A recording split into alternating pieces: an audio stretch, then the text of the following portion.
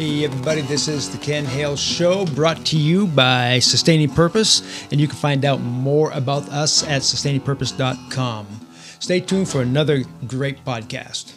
It is a pleasure to have on the podcast today Fred Erickson. Fred, thank you for coming on. I've been looking forward to this conversation with you now for several days. Tell us a little bit about yourself. Hi, Ken.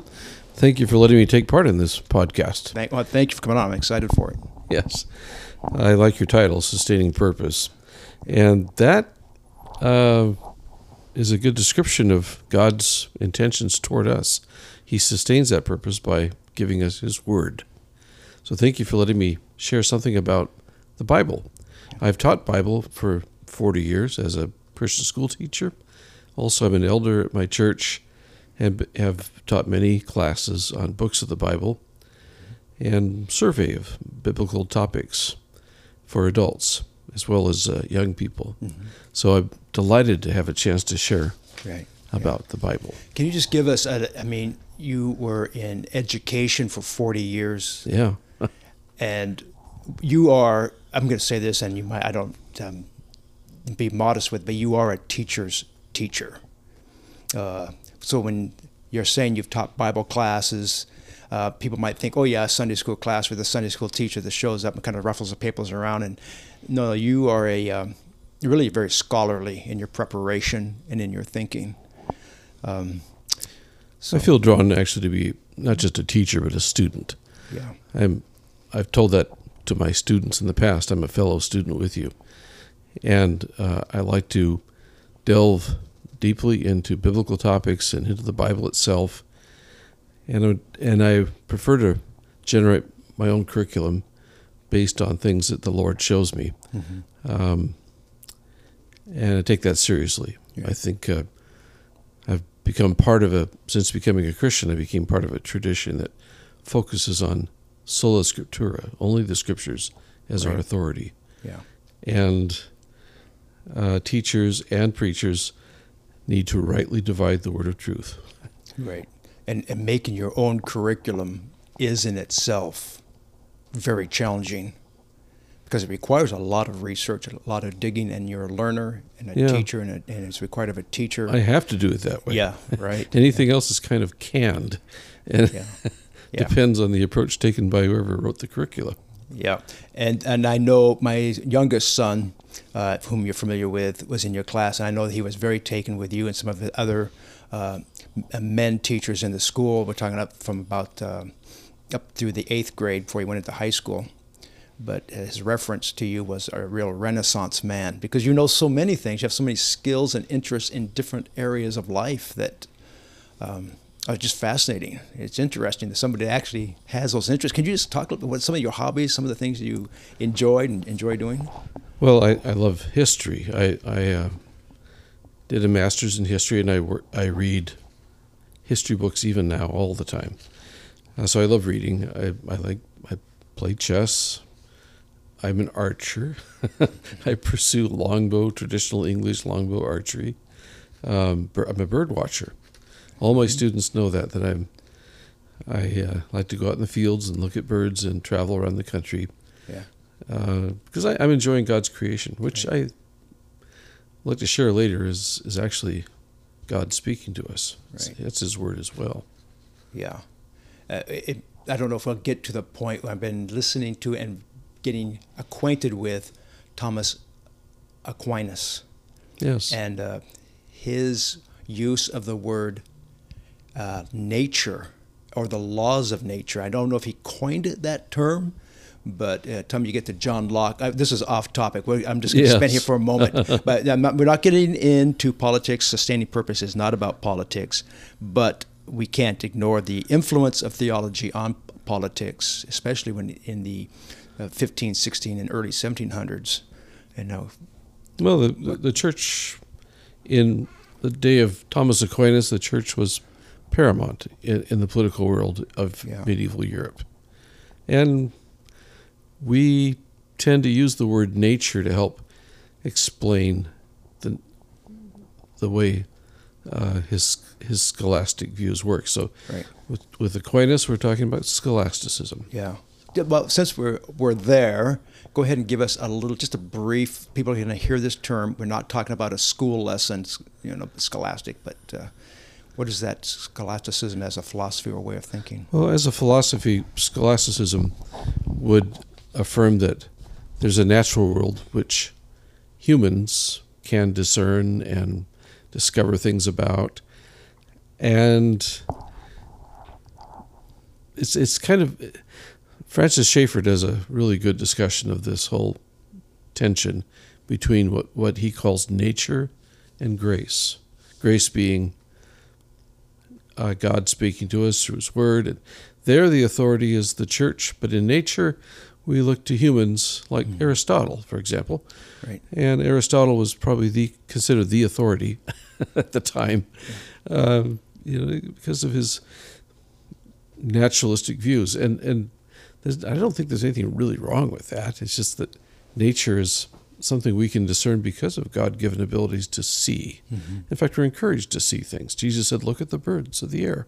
And that's what I do. Yeah. I'm following Jesus' command. And just to let the listeners know, you identify birds by their calls and their songs. Yeah, I think by their sounds. For us bird watchers, we do watch them, but about 80% of identification is sound. Yeah, it's phenomenal. Today's topic is the English Bible reliable for us today? Good topic. What is some of the history of the English Bible? And how is the English Bible, or how's the Bible in its translations? But again, the English Bible.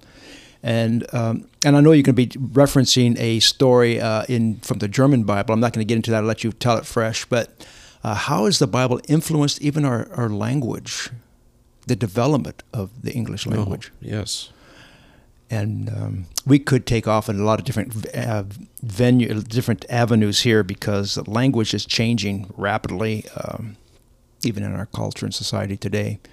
But let's just start there. You mentioned the history of the English Bible.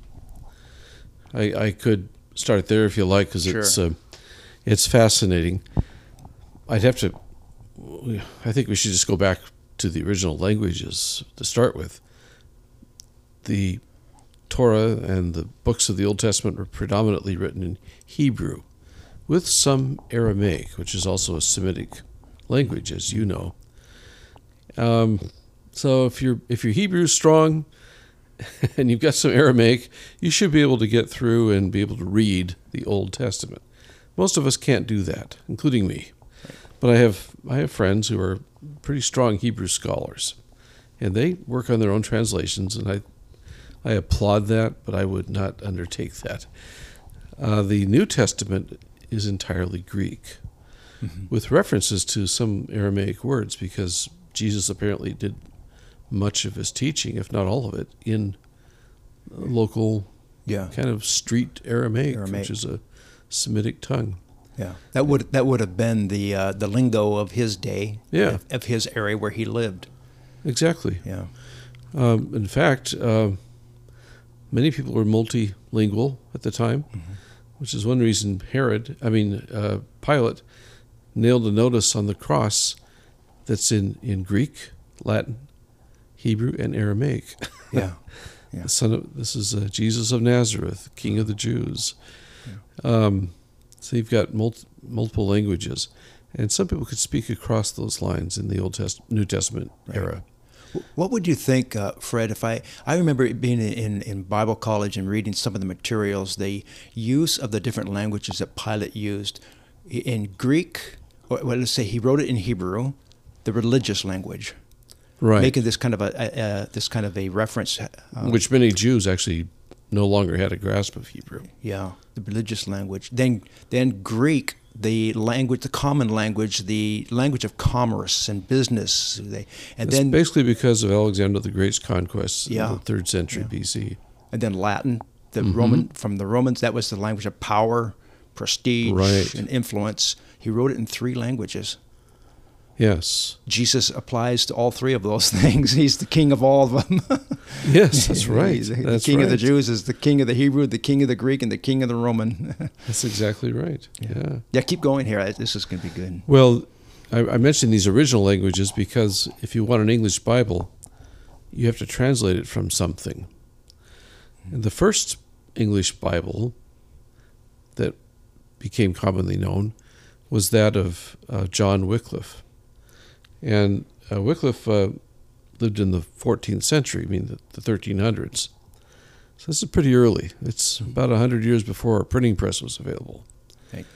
So he's writing, there's some block printing and things like that, but basically he's working from a Latin translation. So you actually, an earlier translation was that done by St. Jerome in the 4th century, quite a while before. And the Pope gave him a commission to translate the Gospels and then finally the New Testament. Then he finally went to work on the Old Testament. He started with Psalms, translating from the original Greek and Hebrew into Latin. Now, Latin was the everyday language of the Roman Empire. It's the vulgar language, the language of the people, the everyday tongue. Yeah. Nothing too classical, not like Greek. So, in other words, it's called the Vulgate Bible, and that became the official Bible of the medieval Roman Catholic Church. So the Vulgate, we use the word vulgar today. It did not have the meaning it doesn't have the same as meaning. it does now. Totally different meaning. The common language, the language crude, spoke. everyday. Yeah. Now Latin is considered, a polished classical tongue for scholars. But at the time, it was like, this is everyday. That's what everybody spoke. That's what everybody spoke. Yeah. So that's what he translated it into. And from that, Wycliffe and his followers, who later became known as the Lollards, wrote the Bible, translated it into Middle English. If we sat down and started reading it now, we'd have a hard time getting through it. Right. My brother can read it, but not me. Wow. Middle English is pretty close to the more Germanic medieval English tongue, Saxon English. Anyway, they didn't use the original languages. Wycliffe didn't. In fact, a lot of it he didn't translate, but others who helped him, we're not sure how much of it he did. But that translation persisted because it was something, they did start printing it out at one point. In fact, King Richard III, the famous king of Shakespeare's play, who was killed in the Battle of Bosworth in 1485, he had a copy of Wycliffe's New Testament.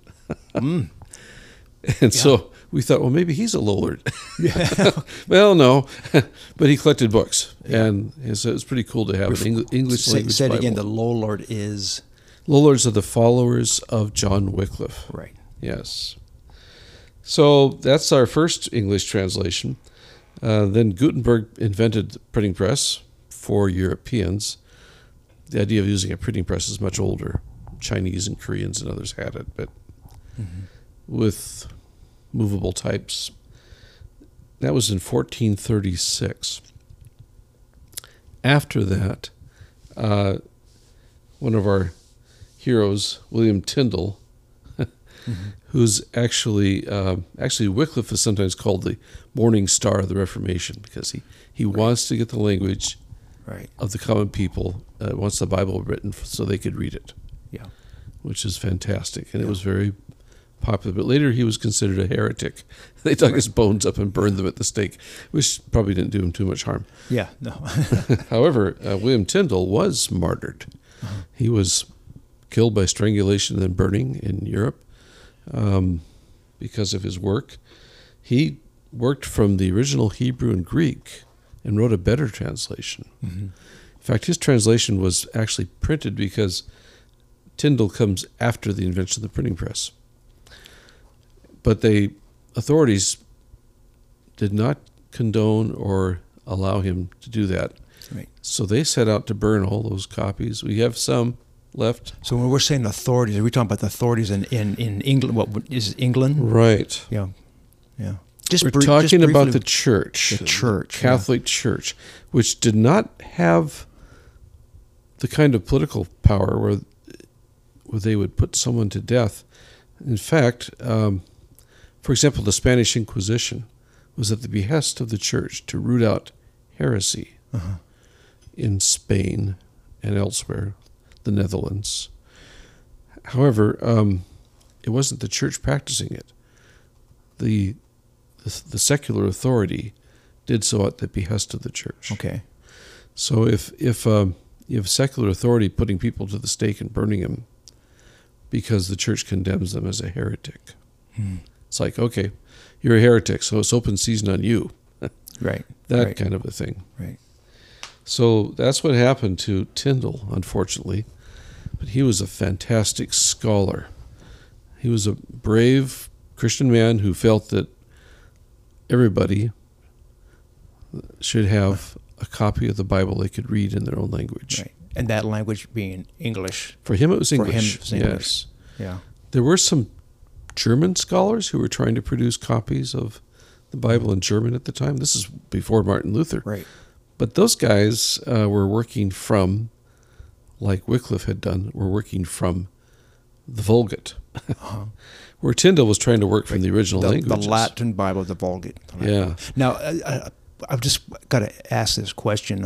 When I read on the biography on Luther that when he translated it, and I know we don't want to get too far off into the German languages, but when he translated the Bible into German, he actually didn't create the German language, but he almost created the German language for the German people. Would you recognize that kind of observation or agree with it? Yes. Yes.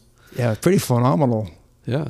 More on that a little bit later. Sure. But, yeah, we'll come back to that. Yes, we'll come back to that. Yeah, because it is fascinating. The same thing happened with English Bibles. Okay, this is awesome because we today take for granted our Bible.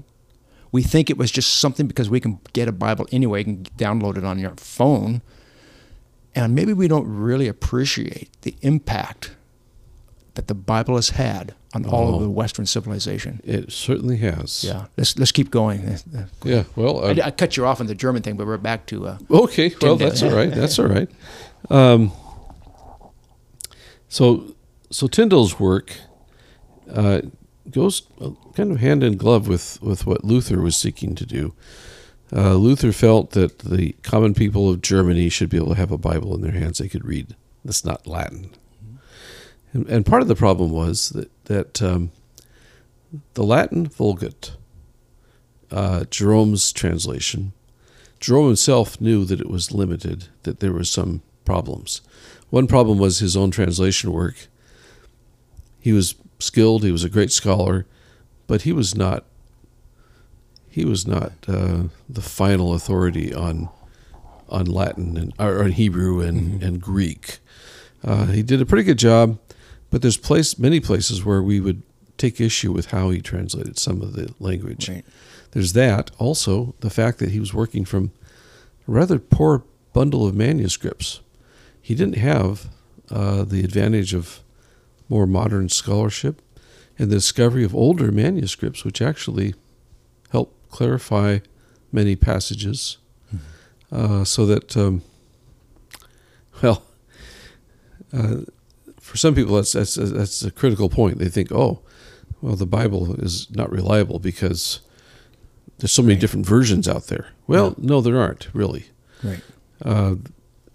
Any minor differences in the texts do not affect major doctrines or any of the critical truths of the Bible. Right. Mm-hmm. But Luther was aware of the shortcomings and some of the weaknesses within the Latin Vulgate. So he actually wanted to improve on it.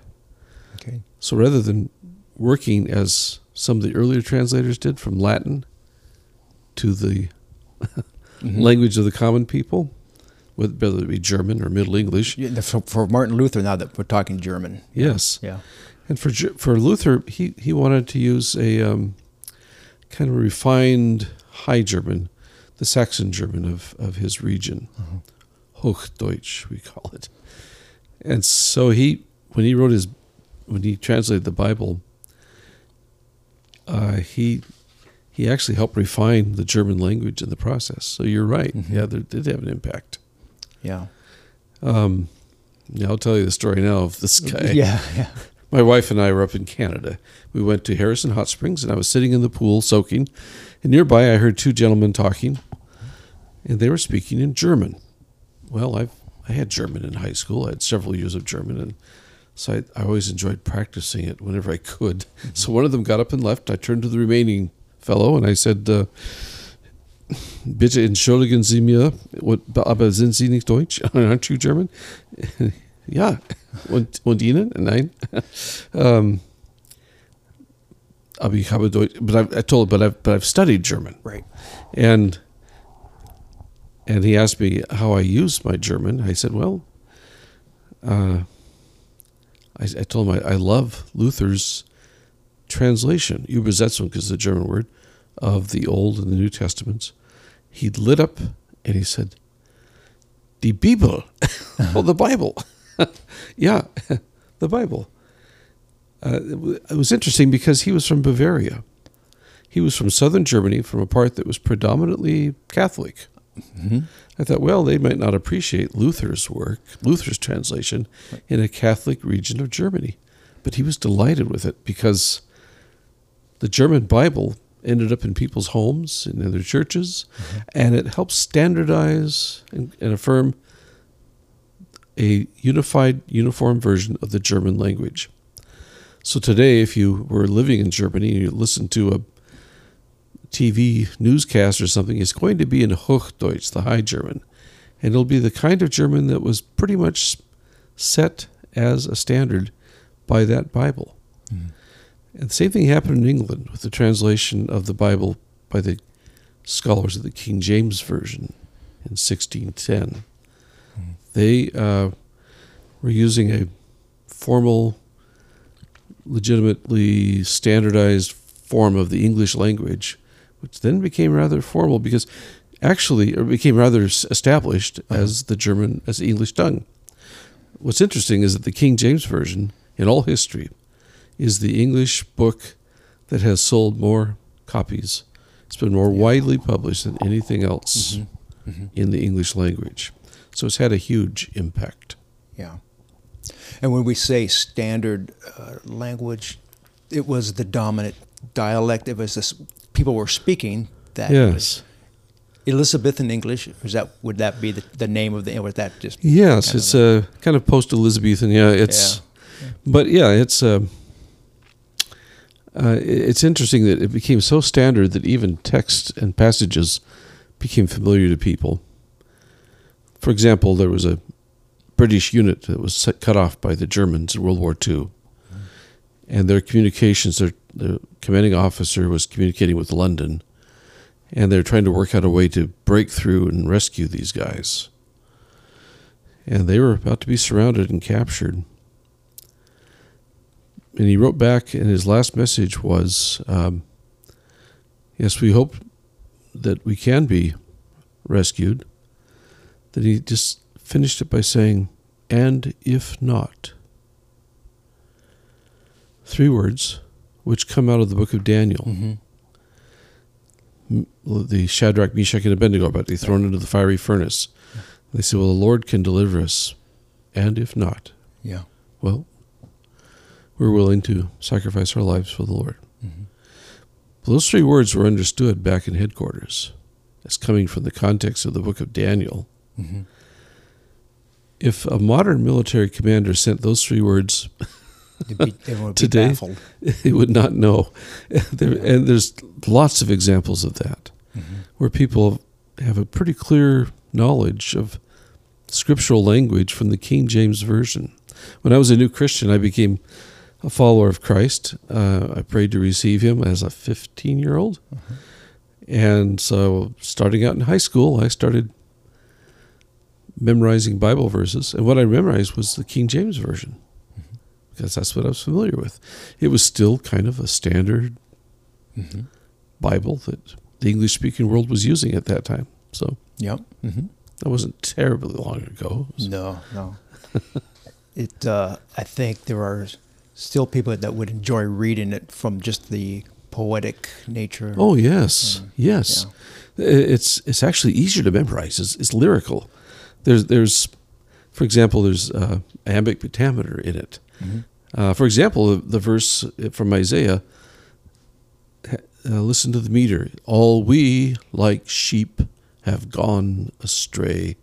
We have turned every one to his own way, and the Lord has laid on him the iniquity of us all. Yeah, you hear There's it. a meter. Uh-huh. There's iambs there, iambic meter.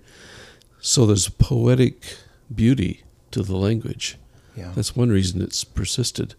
Yeah. So if you're out there wanting to learn Scripture, use the King James. Well, yes. Now, does it translate easily to the modern setting? Well, not everyone's going to understand the these and thous. And Yeah. Yeah, we can get lost with that a little bit, yeah. But yeah, it's beautiful. It's beautiful. Mm-hmm. So it's, and that's one of the things about English translations. There's a freedom to try to make it readable and easily memorized. Mm-hmm. So some translations are more readable than others. I actually have a pet peeve against English translations where they try to be more accurate by making it more word for word. The problem there is that the context and semantics of the original language might be conveying an idea that gets lost when you try to go word for word. Mm-hmm. The fact is, we have the benefit in the English language of having a Bible. If you go to a Bible store and buy or order online an English Bible, and it's a fairly modern translation, Mm-hmm. you know what? You're getting the benefit of really high-level scholarship Right. and good knowledge of the original manuscripts, which are very strong. And it's a good translation. Right. Yeah. You mentioned word for word, and taking you a little bit different direction, but dynamic equivalence, dynamic yes. equivalent word for word. Can you Yes. just briefly touch on that so people kind of know what we're talking about? Sure. Sometimes in Bible translation work, it's tempting to rely heavily on something called a gloss, where you take a Greek word, say, and you identify it with an English word. Well, it might have the same equivalence. Mm-hmm. I'll give you an example. The Greek word doxe, Mm-hmm. meaning glory. Well, what does that mean? Is glory a substantive description of something God has, God's glory? Mm-hmm. Or does it mean we're glorying in God as like a transitive verb, to glory in God? Right. Is it a verb? Is it a noun? How is doxe used? And in most English translations, every time doxe shows up, they just put in the word glory. Well, most of the time that works, because the English word glory is pretty flexible. Right. It means a lot of things. Yeah. Yeah. We just bought a new car. We glory in our new car. Yeah. Or the shepherds, the glory of the Lord shone round about them. Uh-huh. Well, I don't think Martin Luther had that kind of freedom. There's no good German word that means the same thing as glory. Uh-huh. So he had to coin terms. For example, the glory of God, he would take doxe, the Greek word, and if it's talking about God's sovereignty, his power, Mm-hmm. his lordship, he'd use the word Herrlichkeit, which means the lordship. He'd stick that word in place of glory. Uh-huh. But the same word, the Greek word doxe, shows up. The shepherds were glory of the Lord shone round about them. There he uses the word Klarheit, like clarity, like boom, the lights flip on. Uh-huh. Now they're surrounded by God's glory, Right. and they're illuminated. Yeah. But what else does he use? Herrlichkeit, Klarheit. He uses about 5 different words. Mm-hmm. And one of my favorites is in Romans 3:23. All have sinned and fallen short of the glory of God. Well, what he does there is he uses the word Ruma, which means fame, Mm-hmm. or good reputation. Right. So what do we lose? We lose God's pat on the back saying, "You are my good and faithful servant. You're my son in which whom I'm well pleased." Well, we lost that. It's not that we ever had God's kind of glory. No, but we lost him glorying in us. So that's the difference. Yeah. Luther had to do that with that word. 5 different words he used to translate it. Yeah. Wow. But in English, we can kind of use the word glory. But there's other words that in English, you can't just use a gloss. You can't just take one word and staple it on top in your translation every time it shows up. You might warp the meaning a little bit. Right. Yeah. Yeah. I think it's important that also the amount of scholarship today, because of they have so much more material to work with. Yes, they do. And not only just scripture material, like say the Dead Sea Scrolls and other materials, but the secular. I'm using the term secular. I hope no one thinks that I'm kind of so that's just extra biblical text that helps them understand the ancient language and how it was used, which is important if you can do translation work. The more you understand about a language, the better you're able to handle it and translate it. My brother is Dr. Richard Erickson of Fuller Theological Seminary, and he's written books on biblical interpretation. He's taught doctoral level classes on Greek, New Testament Greek, and his doctoral thesis, one of his theses, had to do with semantic fields. That is, fields of meaning where you have related words. And he focused on words involving cognition or thinking, and how that affected the process by which someone would come to faith, actually. Right. But to do his research, he had to dig into other Greek sources from outside the Bible. Right. Find out how those words were used. One example is the word logos. Yeah. For example, you mentioned that in your... Yeah. Well, we're going to have you we'll keep come back going. to that. We'll come back to the word logos in a moment, but go ahead and finish your thought. Anyway, it's not just our scholarships depending upon fragments of Scripture, which, by the way, are very complete. If we want to write the entire New Testament from quotations of New Testament texts by church fathers, we could stitch the whole thing together from manuscripts within the first 1.5 centuries after the time of Christ. I remember reading that, and that is, we're just going to pause there and go back and restate that, because people will say that everything's a copy and we don't even have the original. Well, we may not have the original letters written by the apostles. Yes. But that does not mean that the copies are inaccurate. And certainly, today modern man is a suspicious person. Oh, of course. We can be critical of everything because we don't like to be obligated to historical accuracy. Maybe it's a bit more postmodernism maybe than modernism, but that gets into a whole different topic. There's a lot of skeptics, and even modern Gnostics who would view the early church as being selective in which writings they include in the canon or the list of books that should be in the New Testament. Yeah. And there's a prevailing view that it's like a telephone game, like the first church fathers or the apostles who wrote letters or gospels for the New Testament. Now they're copied, and then in the copying, the scribes who copy them say, well, we're going to add this information. 'Cause right. As doctrines change, we'll sort of mold the writings to fit where the church is now. No, they didn't do that. They didn't do that. It's the material, the amount of materials that they have. They can cross-reference so much material. Yes. And they understand so much more. We about have the multiple language. copies, and they confirm each other. Exactly. Yeah. And by comparison, Caesar's Gallic Wars was written about 50 years before Christ. Yeah. The first complete version we have of that is like 12th century. Yeah, that's right. It's about 1,200 years later. It's pretty much true of almost all the writings from the ancient world. How do we know about Socrates? Well, the writings of Plato. Yeah. But do we have the original documents? No, we don't. We have copies of copies of copies of copies centuries later.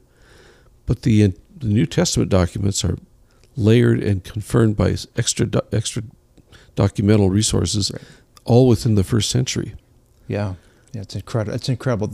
This just can reassure us that God has given us a message, a word, a revelation, and He has made sure, even using language and the evolving of language, is sufficient to make sure that revelation is transmitted accurately. Oh, yes. I see God's hand in history in that whole thing. Yeah. Even the timing of the inventing of the printing press, Right. actually. Yeah. You made a comment about all the English people say, "Oh, there's so many versions of the Bible," and I can remember that would be a common rejection when you try to witness to friends or somebody say, "Oh, there's so many."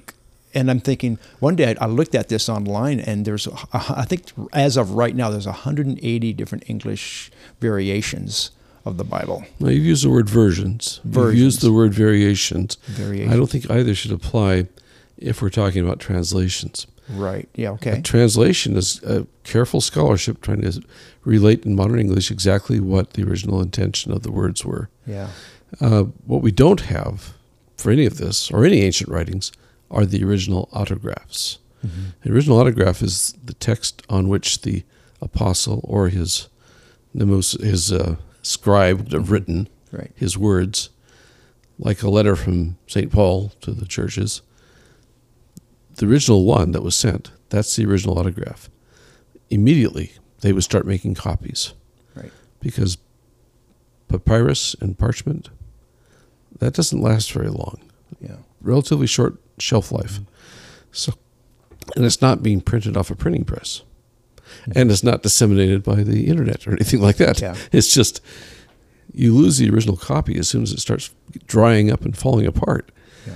So they relied on copies of copies of copies. So what we have is plenty of resources, all these manuscripts that they've been finding that confirm what the other manuscripts say. Mm-hmm.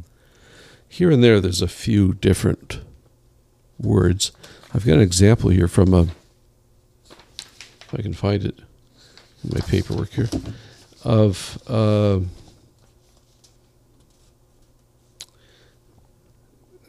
let's see where. Well, an example would be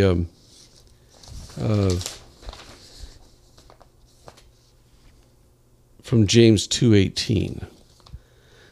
In one version, one translation says, the King James says, "Show me thy faith without thy works." Well, modern translations, a lot of them say, in the margin, they'll say, some copies read, "by thy works." In other words, there's a difference. In modern English translations simply print, "Show me your faith without works." So which is correct? Well, without works appears in more of the earlier manuscripts. Is this an earth-shaking verse that affects our whole theology? No. Yeah. It's just a little slip of a scribe's pen or something that was different. But what we have is overwhelming manuscripts from earlier that confirm that we have a reliable version of what the original autographs had said. Right. Yeah. You mentioned the King James text was known by so many, up and even into our modern era. You mentioned an example from World War II, the British commander writing back to headquarters. And if not, but how did the English Bible impact just the English language and our development as a people, the Western civilization? Oh, it's had a huge impact. I mentioned that statistically, the New King James Bible was the most widely published text of any book in the English language. Yeah, more copies of it, and that means widely distributed. Means it's distributed across class lines. Mm-hmm. It's not just people who are university students or scholars, or not just the rich and famous, but everybody has access to that Bible. What is interesting, in Uganda, Lugandan is the dominant language. They have many dialects. And they do have a Bible in that language. But many of the Lugandans don't even read their own language well enough to read the translations. Oh. And one of the pastors was laughing about the translations in Lugandan, that some words are so long that they don't even know how to pronounce them when they see them. Oh my goodness. So they'll be reading, and then they'll break into English and just translate things in English.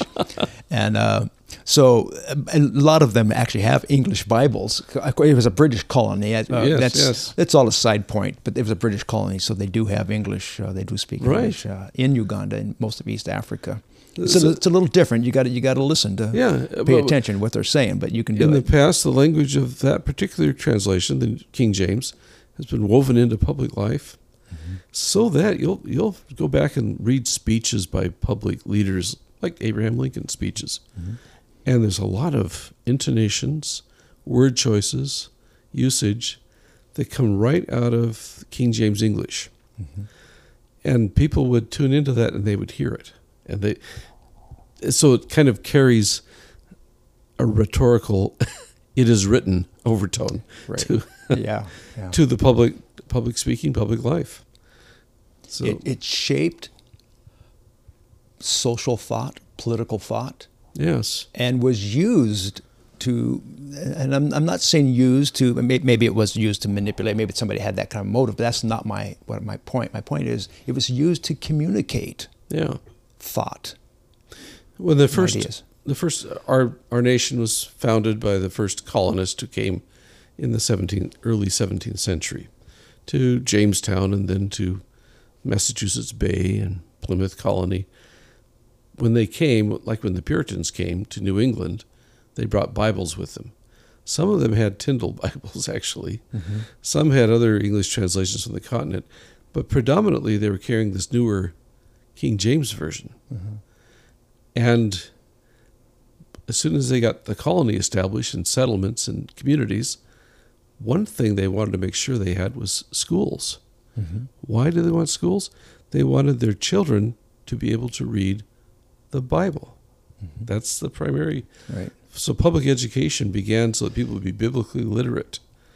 That was the original intention of schools in what later became America, the United States. And the language they were using to read was King James. King James, basically. Now you mentioned, you said the New King James, you mean the King James as it was a newer translation in the English language? Yes, in the 1600s. I didn't mean the New King James. Yeah, there is a I know. a New King James. We're not referencing, but that's different. Yeah, you're referencing the King James. It's actually a newer translation. At the time, it was. It was very new, and that really the Holman, another English version. You had you mentioned, but I forget now, the Tyndale. Yes. And then there was one right before. There was a Geneva. The Geneva Bible. The Geneva Bible. Yes. And then there was William Holden. I forget. Wycliffe? No. I'm not. There were several translations.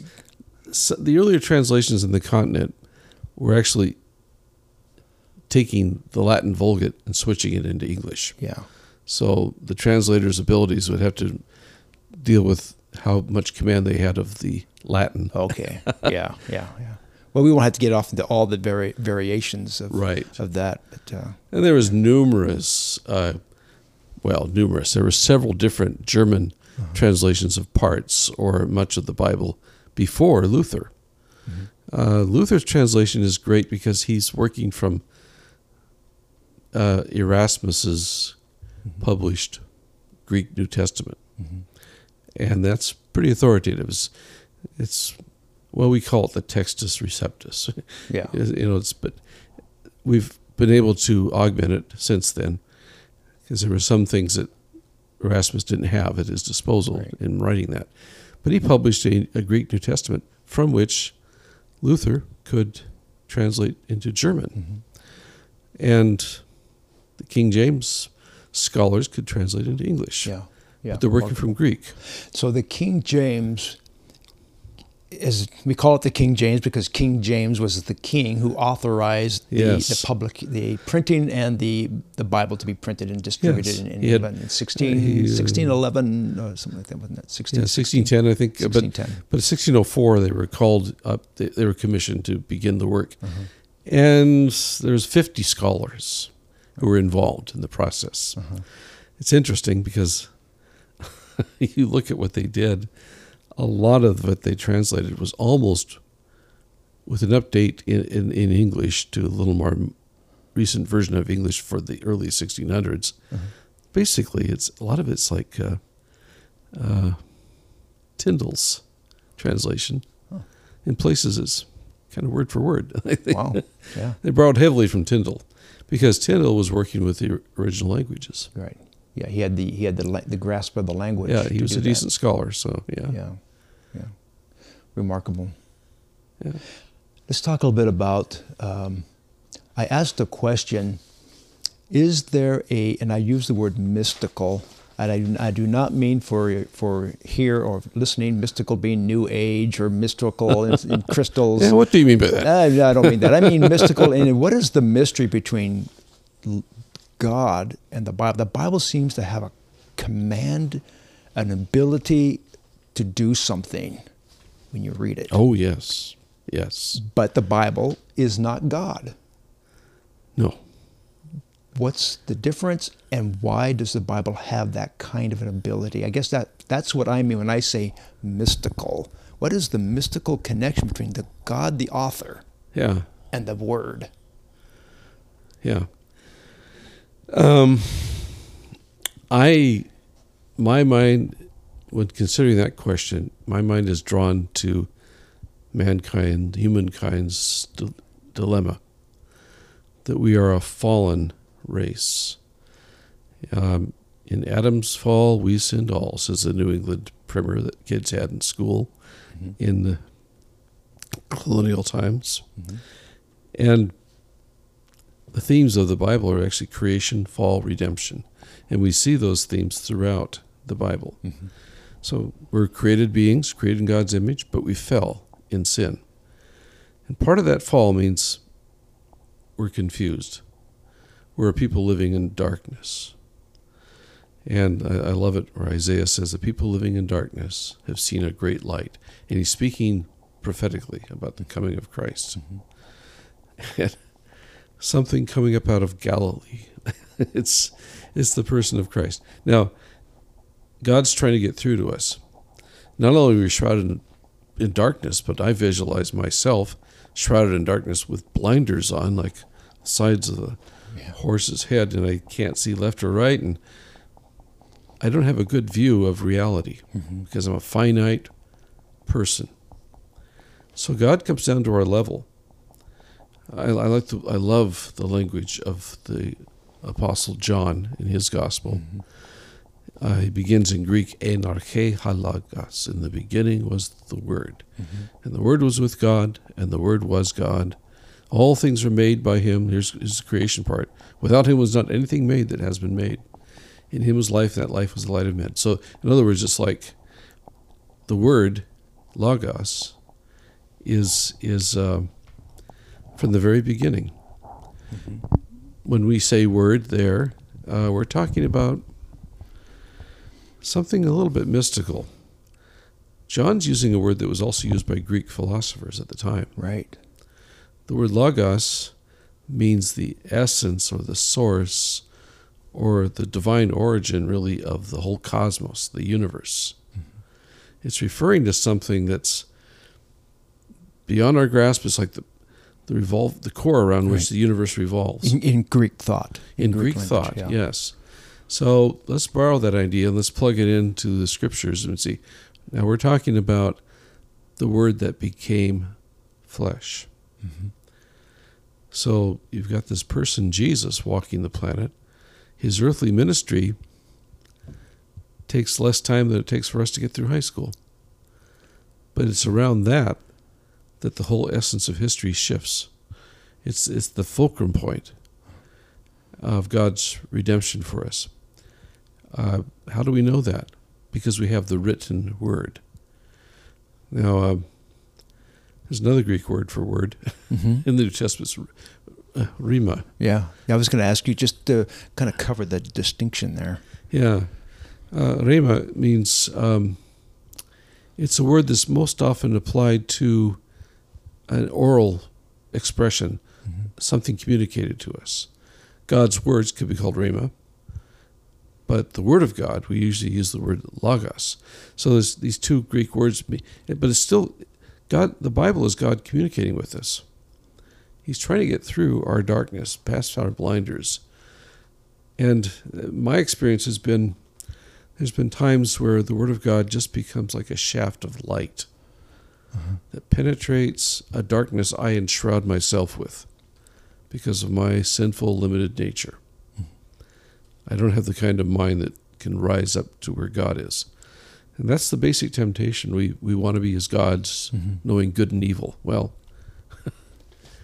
we need to be told what to know from the Scriptures. And we need to get past our misconceptions and the lies we've believed. And that's where God's Word comes in.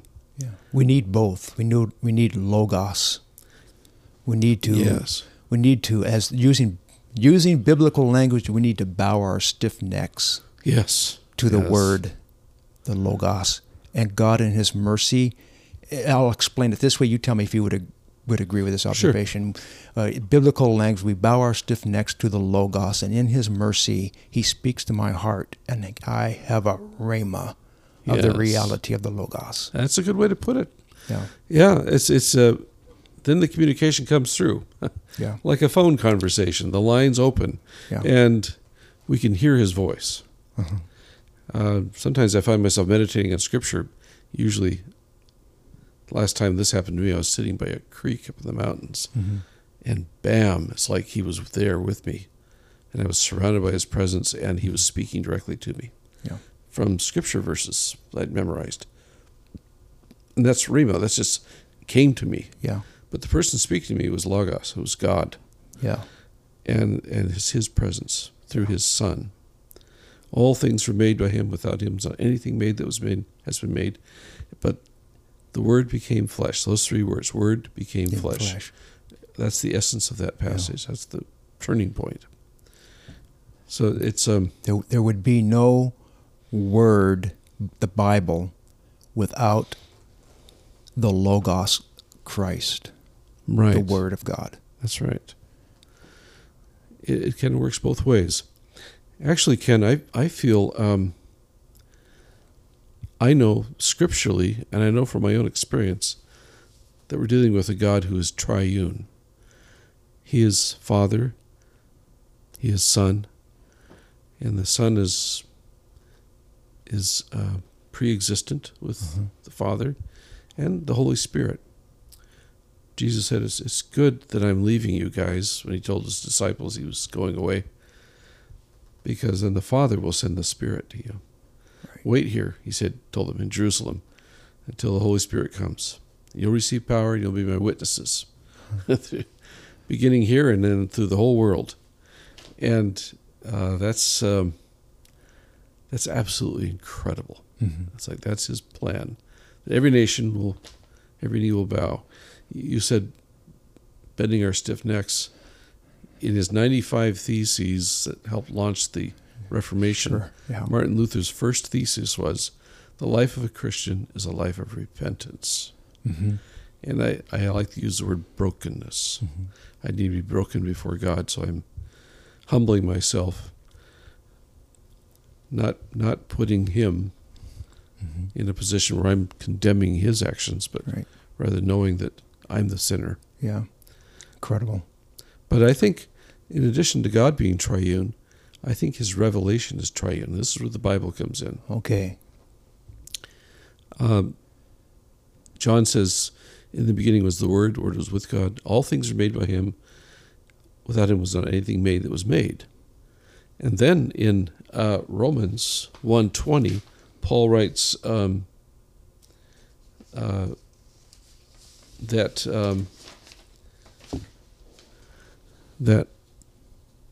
even those who have not heard the gospel preached to them are without excuse. They can look at nature And when they see God's creation, they could comprehend his invisible qualities, his majesty and his power. And so it's through creation. When I go bird watching, I look at a beautiful bird perched on a branch and I realize, okay, I can see those colors because God created a clear atmosphere and the light comes through and then it reflects off those feathers. And then he created my eyes so the eyes could receive that shaft of light, and those different colors can be arrayed on my iris. And my brain can perceive it and switch it upside down again. So it's like I'm experiencing creation here. Yeah, that's Thomas Aquinas. We mentioned earlier Thomas Aquinas, and not in the book. It doesn't matter. I had some technical difficulties, but we started with Thomas Aquinas. Right. He wrote, and I'm getting acquainted with him. But he was which by the way, he's one of the leading, even today is thought as one of the leading theologians for the church. His thoughts, everyone has to grapple with his thoughts, what he wrote down. Right. We even call it Thomism. His Thomism, Or scholasticism. But he said God can be known in nature, but not entirely through nature. Yes. We're subject to human error and misinterpretation of nature. Yes. So we need the revelation. And that goes back to the Bible being the Logos revelation, the message of God. He's right. And so we can, when Paul says we can know, you mentioned a triune nature of knowing God. Triune revelation involves a created word, the written word, God speaking to us through the Bible, and the living word, the person of Christ. So you've got these. Jesus said, I am the way, the truth, and the life. He's that shaft of light that through which, right. And that created word, nature. Yes. In the New England the book, I don't know if you have it. Maybe you do. The Sermons of New England Preachers, back in the 17th century and early 18th century. So now we're talking. The Declaration of Independence has not happened here. We're colonies doing the colonies things. These theologians were using these pastors. Many of these pastors themselves were theologians and scholars. Absolutely. To some extent. Jonathan Edwards. They use language like nature, God's nature, and this language got, of course, enfolded into Thomas Jefferson's Declaration of Independence, and then into the preamble of our Constitution. John Locke used it. That's right. And this gets totally off topic, but now I'm going to ask you, would that language been gleaned from Thomas Aquinas? Because he seems to be the one that coined that whole thought, or maybe others were thinking it, but he put it succinctly. Schaeffer talks about that, about how once you introduce nature and grace, that dynamic duo, that eventually nature will eat up grace. And eventually we'll arrive to the age of reason and Thomas Locke and his thinking. Right. We hold these truths to be self-evident. Why are they self-evident? As part of nature. Right. All men are created equal. Well, from that they moved eventually to secular materialism, where modern Western humans arrive at a view that nature is all there is. Right. Grace has disappeared. So everything is material. Matter, time, and energy, the only dimensions that exist. There's no supernatural, nothing beyond nature. Right. Yeah. Once you get to that, then you have to find explanations for where we all come from. Well, we need theories to explain origin of life on this planet, the biosphere, and so that's we turn to neo-Darwinism, that kind of thing.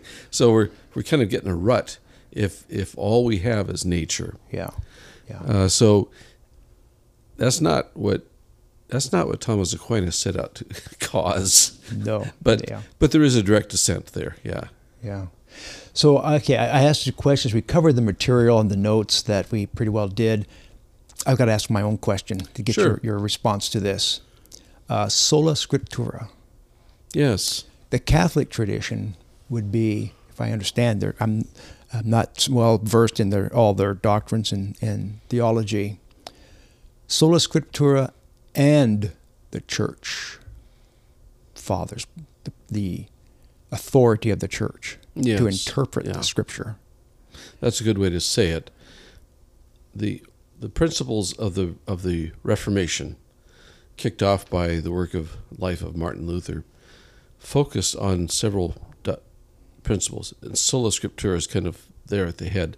Is sola gratia, by grace alone; sola fide, by faith alone; sola scriptura, only the scriptures.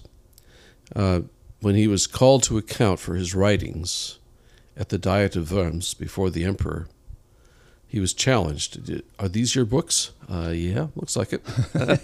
Do you stand by your writings? In other words, because we might find some heresy there, and you might be in trouble. And he says, well, give me a day to think about it. So finally they bring him back, and he says, well, my conscience is held captive by the word of God. Now, what does that mean? That means that only the Bible is going to be his authority.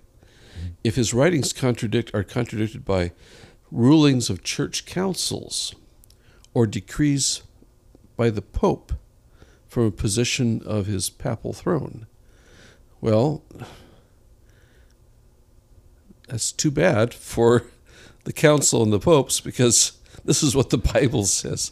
It's sort of like Nietzsche was told by one of his students that your theories are in conflict with history. He said, so schlimme für die Geschichte, which means that's too bad for history.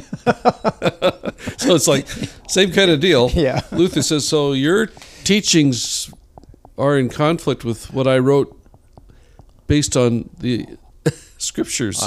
Well, too bad for your teachings then. I can't do anything different. Yeah. Here I stand, I cannot do otherwise. Yeah. So, sola scriptura. Sola scriptura. And yet, the Bible does need interpreting, or does it need expounding on? It does need the. Why should I go to church? Yes. And why should I go and listen to a preacher? Why should I submit to a teacher when I have sola scriptura, which is a little bit of a misuse of that term? I was raised a Baptist, but I was drawn, after I became a Christian, I was drawn to a particular pietistic form of the Lutheran tradition because of this emphasis on Scripture. I noticed from the Baptist church I left, where the pastor was leaning more towards kind of a social gospel and pretty wide, flexible interpretation of how to, not an emphasis on what does the Bible say, not clearly showing that that's our authority, because it was not a conservative Baptist, you understand. Yeah, right. But so I was drawn to this little Lutheran church here in Marysville that I went in, and what really struck me was that the main part of the service was a sermon from the Word of God, in which the pastor took pains to show this is what the Bible's really saying here, and here's some other verses that say the same thing, and in other words, leaning on the authority of Scripture, sola scriptura, not on other authorities. Right. This is what I was taught in seminary. No, this is what the Bible says. But what we were encouraged to do in that tradition, kind of the Reformation tradition, or the tradition of Luther, if you will, is that you let Scripture be the best commentary on other Scriptures. That is, you're like those the Bereans in the book of Acts, and Luke says these were more noble than those in Thessalonica. And they received the word, and then they checked the Scriptures to see whether these things were so. That is, they went and double checked. Right. So Luther's theology sometimes is seen to focus on something called the priesthood of the believer. So you mentioned, well, why should we go to church? Well, we go to church so that we can fellowship, for one thing. We can serve others. We can be encouraged by contact with other Christians. And we can disciple others, and we can be discipled by others. And yes, so we can listen to teaching and preaching. Why would we do that? Well, because maybe somebody will be used by the Lord to draw something to our attention that we hadn't considered, or every time you open the Bible, you referenced for me in our notes an article from Lifeway Research, and I read a few of the articles there. This one, the one you mentioned, was by John Mead and Peter Gurry. No. The one you mentioned was a different one. It was I can't remember the name of the author. Yeah, it was statistics on the reading, a survey they did. Yes, and they found numerous. They referenced some research where they found numerous benefits to people who cracked open their Bibles at least 4 times a week. Yeah, the power of 4. Yeah, it was just incredible. Yeah. Now, I have some background in statistical research and statistics as an education major at one point, and I get concerned when I see research like that because I think, well, correlation does not always mean causation. In other words, are these people experiencing freedom from depression and certain kinds of destructive things in their lives because they're reading their Bibles? Or do they have that freedom and they read their Bibles for the same reason? In other words, their lives have been transformed. And so there are people who crack open their Bibles, but still there's a high correlation. And one way to open your Bible and see is you go to church and the pastor says, open your Bibles to this text. And then the pastor is led to expound on the text, hopefully guided by the Holy Spirit. They don't speak we don't say, oh, you're in the papal throne up there and you can speak and now we have a new doctrine. Okay. Yeah. No, we'll be like the Bereans. We'll compare what you say with other passages we could read ourselves in the Bible, which is the whole point of having the Bible written in the language of the people. That's what Luther was after. That's what Tyndale was after. That's what Wycliffe was after.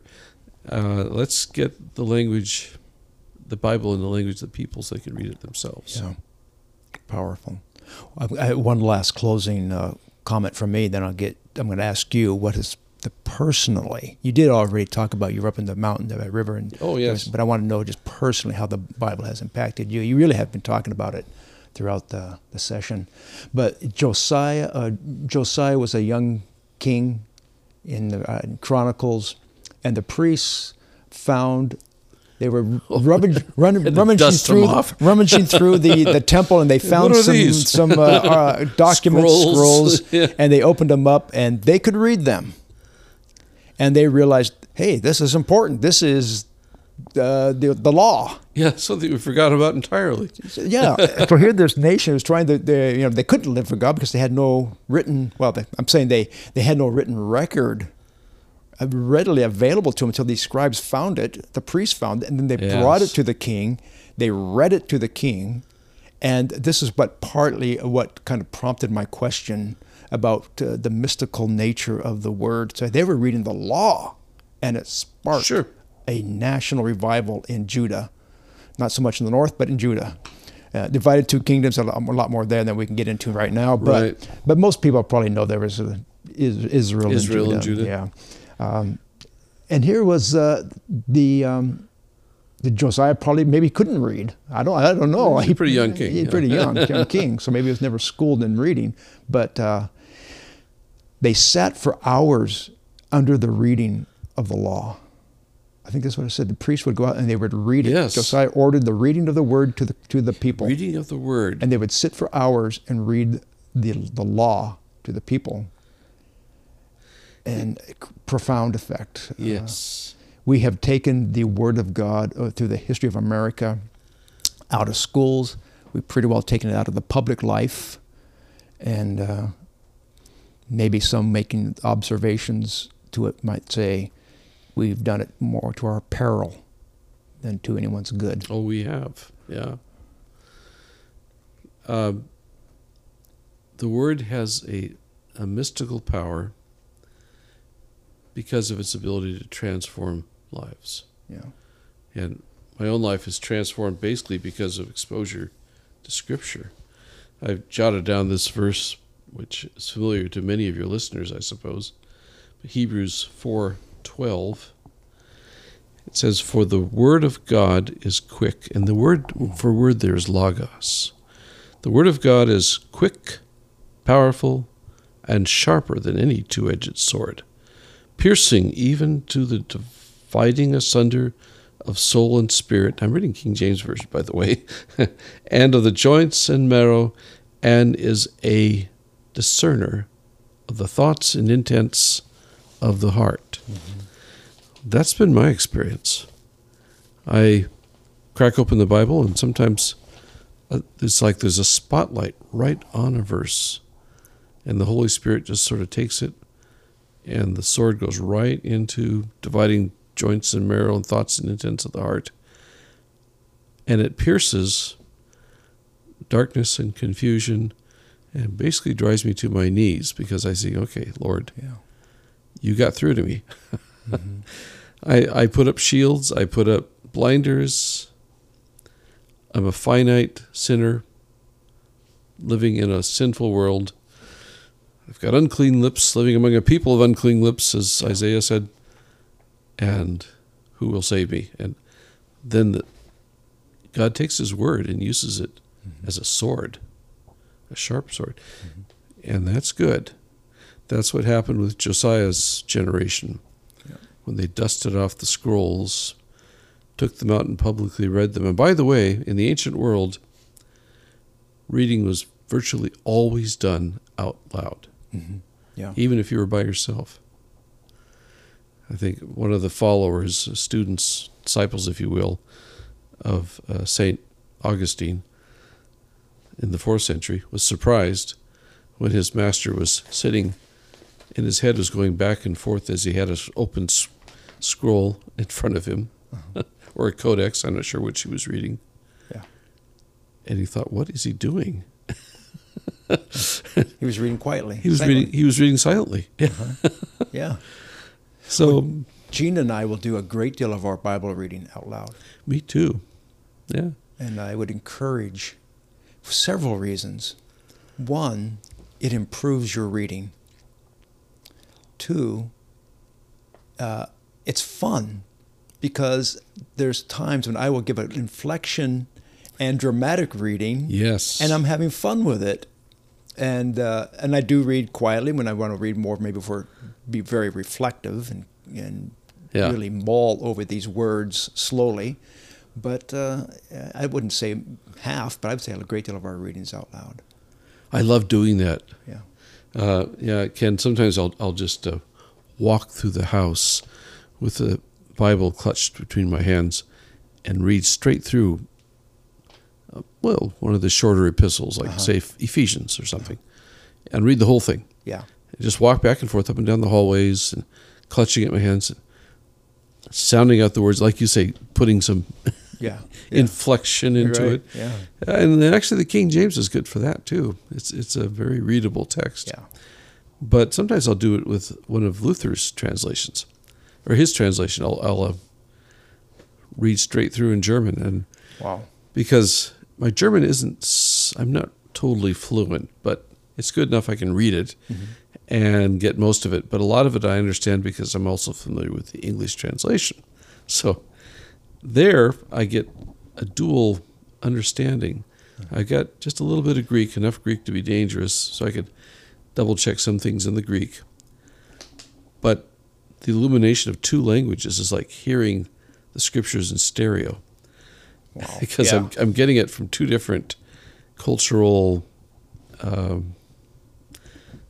conveyances. That Yeah, great. Powerful. I enjoyed the whole thing. Thank you for coming on. You bet. Thank you, Ken.